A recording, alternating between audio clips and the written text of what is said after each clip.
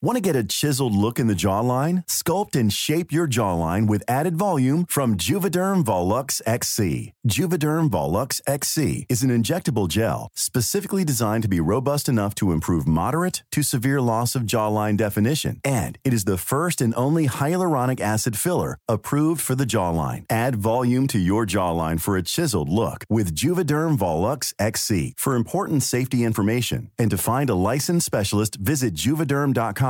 That's JUVEDERM.com. Not for people with severe allergic reactions, allergies to lidocaine, or the proteins used in Juvederm. Common side effects include injection site redness, swelling, pain, tenderness, firmness, lumps, bumps, bruising, discoloration, or itching. There's a risk of unintentional injection into a blood vessel, which can cause vision abnormalities, blindness, stroke, temporary scabs, or scarring. Talk to a licensed specialist to find out if it's right for you. Visit Juvederm.com. That's JUVEDERM.com.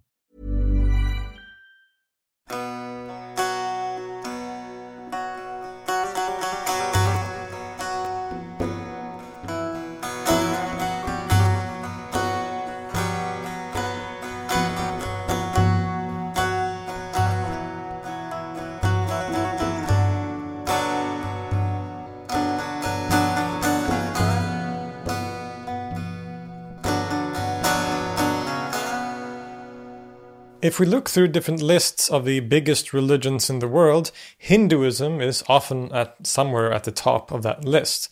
It is often ranked as the third or fourth largest religion in the world, with an enormous following of over 1 billion people. In this series, I want to explore the vast religion of Hinduism, as well as other religions with origins in the Indian subcontinent, which are often known as the Dharmic religions.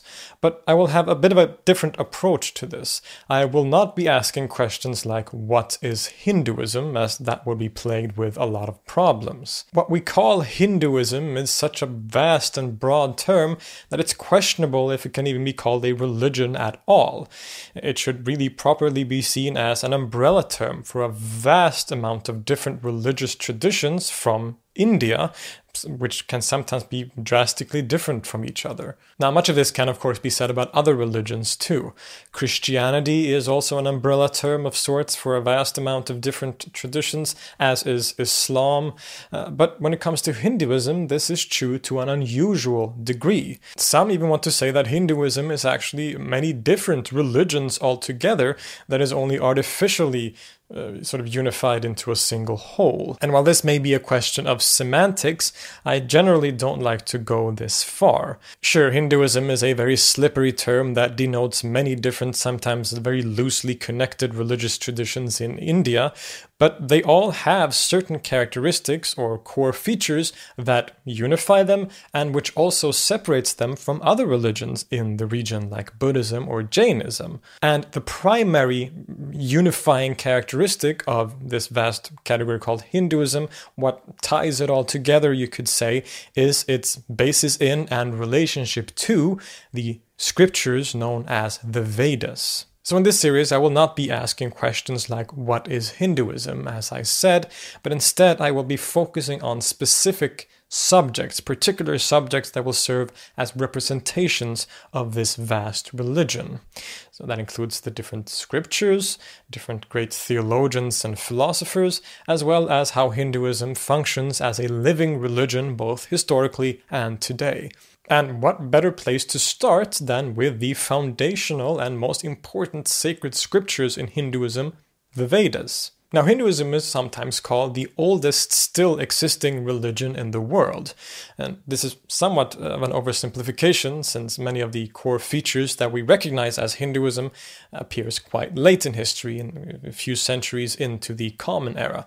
But at the same time, some of the foundations of what we call Hinduism date back very far back in history. Indeed, the earliest Veda scriptures are some of the oldest surviving religious literature in all of history. While they weren't written down until much later, it is said that the earliest parts of the Vedas were written sometime around 1500 BCE. The Vedas are considered revealed scripture, called Shruti in Sanskrit. In other words, they were not written by human hands, but revealed directly by the gods to the ancient sages who then memorized them. These sages and quote-unquote authors of the Vedas are called rishis, and the revelations that these rishis received are all in the language called Sanskrit, which is a language that belongs to the larger Indo-Iranian and Indo-European language group. The origins of this culture and its textual tradition is somewhat shrouded in mystery, and there are many different theories. Generally, it is thought that the Vedic culture, as it has become known, immigrated into this Indian subcontinent during the 2nd millennium BCE from the west, and is part of the ethnic group known as the Aryans. It was thus not native to India, but came from further west and shares cultural and religious origins with the people of what is today Iran and the greater Persian region. Although this can be quite a controversial subject for some, and as I said, much of this is quite uncertain still. What is clear is that the earliest Veda text appeared in a religious context in northern India, accompanied with certain ritual traditions that involved ritual sacrifice. Now, the Vedas can be quite complicated in their structure and different parts, but generally they are divided into 4 categories: the Rig Veda, the Sama Veda, the Yajur Veda, and the Athar Veda. The earliest of these is the Rig Veda, composed as early as around 1500 BCE. The others were written during the following centuries, being composed somewhere between 1200 to 800 BCE. The Vedas were originally oral traditions and were not written down until later. So if we take the oldest, for example, the Rig Veda, the hymns and mantras that it contains were orally transmitted between masters and students with minute detail, both the words and sounds, but also specific melodies and pronunciations. This tradition even continues to this day, so that when you listen to priests reciting the Vedas today, you are listening to the exact way that they would have sounded thousands of years ago. To quote Michael Witzel, it's, quote, something like a tape recording of circa 1500 to 500 BCE. The main part of these 4 Veda collections consists of hymns to the gods and mantras to be recited while performing the ritual sacrifice.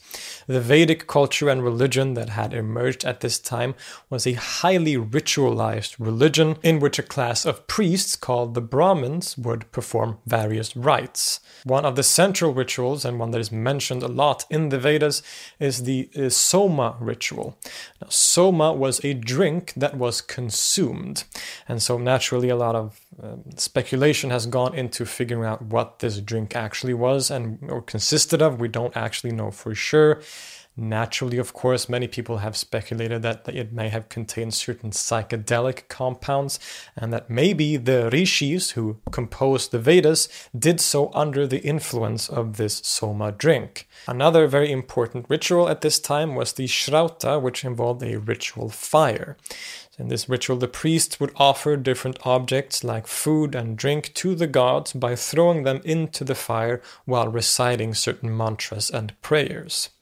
This fire throwing, this fire sacrifice or fire offering, was the main ritual in all of the early Vedic religion and was central to the worldview and the order of the universe for the Vedic people generally. The ritual sacrifice and the offerings functioned as a kind of exchange.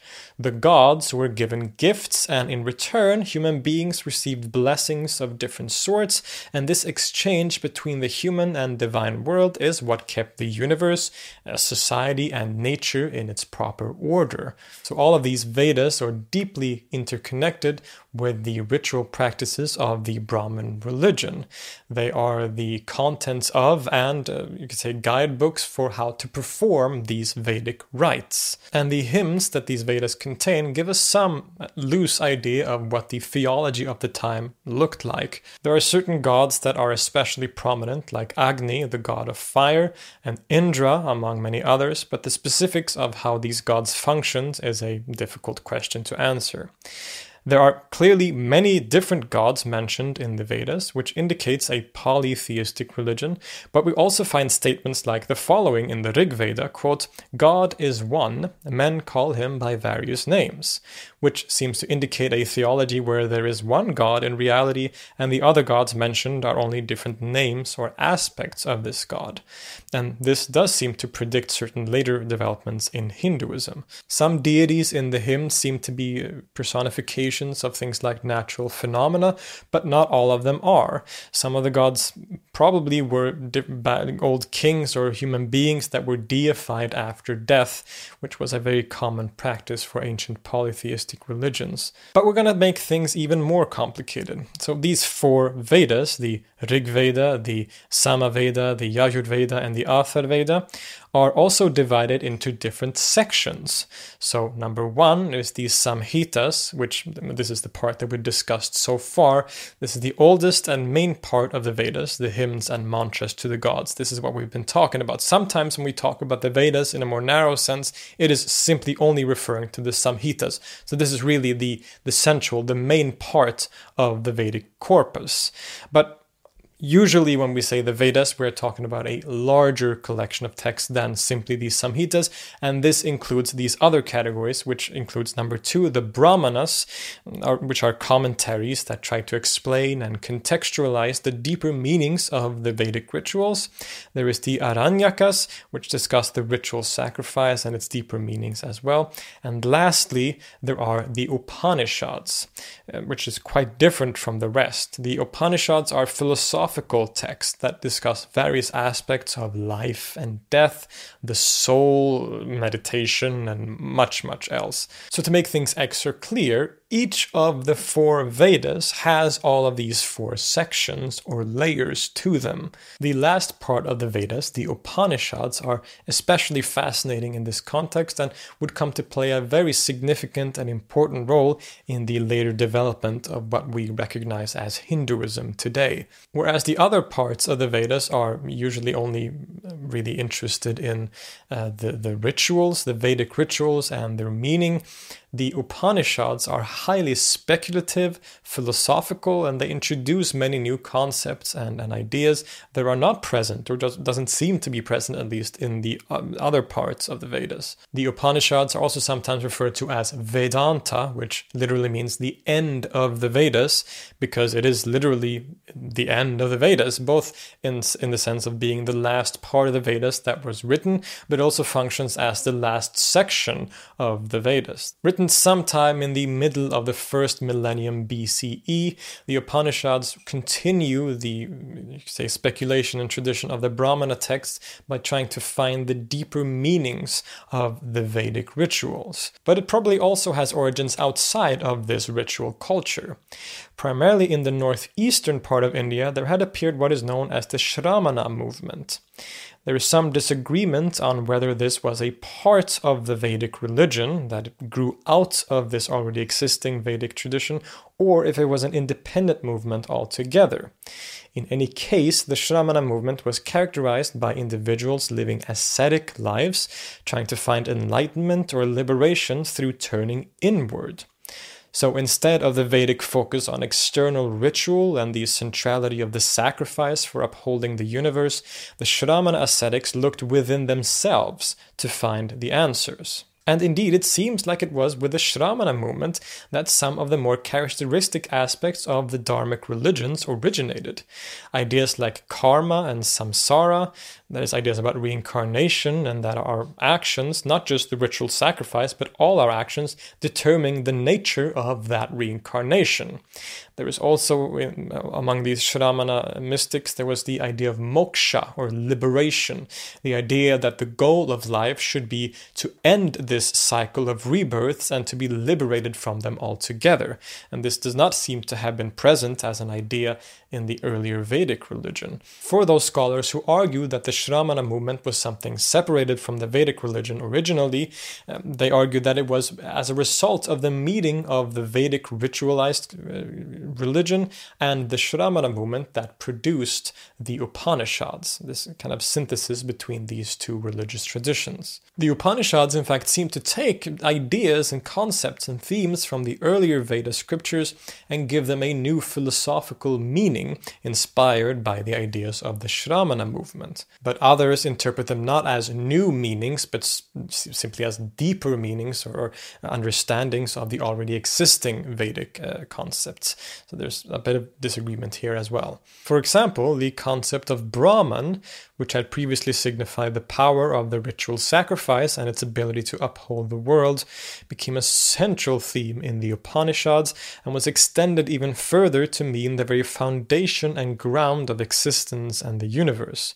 Everything comes from the Brahman, everything returns to the Brahman, and according to some interpretation, everything is the Brahman. Another very important theme that appears in the Upanishads is the idea of the Atman, or the transcendent self, which seems in some way to be connected to, part of, or even identical with the Brahman. Now, many different traditions and interpretations of these Upanishads appeared over the coming centuries, which have together often come to be known as Vedanta. And this can look very different. So, for example, the scholar Adi Shankara interpreted the Upanishads in a non-dual way, which gave rise to the school known as Advaita Vedanta. Whereas, on the other hand, the scholar Madhvacharya interpreted them in a dualistic way and gave rise to Dvaita Vedanta, which is quite different. And we will indeed be exploring many of these thinkers and schools. Indeed, these sages behind the Upanishads can in some way represent a form or a certain strand of the Shramana movement that adopted the earlier Vedic text as authoritative scriptures. Whereas other Shramana movements, indeed religions like Buddhism and Jainism, actually originated as Shramana movements. But they can be seen as Shramana ascetics that did not accept the authority of the Vedas. The Vedas are not sacred scriptures to either the Buddhists or the Jains. So this is a difference between them. There were Shramana ascetics who did not accept the authority of the Vedas, which created things like Buddhism and Jainism, but the sages that did accept the authority of the Vedas, it is they who seem to have produced the Upanishads, and which also then led to Hinduism. Thus, through the meeting of the Shramana movement and the core tradition of Brahmana Vedic ritual religion and their consolidation in the literature of the Upanishads, the Vedic religion was fundamentally transformed. Ideas like samsara, karma, and moksha became central concepts that would remain cornerstones of all the traditions, the religious traditions in India that followed. In other words, through this last part of the Vedas and their influence, we are one step closer to something resembling Hinduism today. To put it simply, the Vedas are a massive collection of texts of many different parts and different kinds of texts. And it would take further centuries of an enormous amount of different commentaries and interpretations and schools of thought before we reach something that resembles Hinduism. I hope this introduction to the most sacred scriptures of Hinduism wasn't too complicated. It is a difficult topic, of course, and a vast one, and one that is shrouded in a lot of mystery, and yet it is one that is very important to understand Hinduism, which is, after all, one of the largest and most influential religions in the world. So I'll see you next time.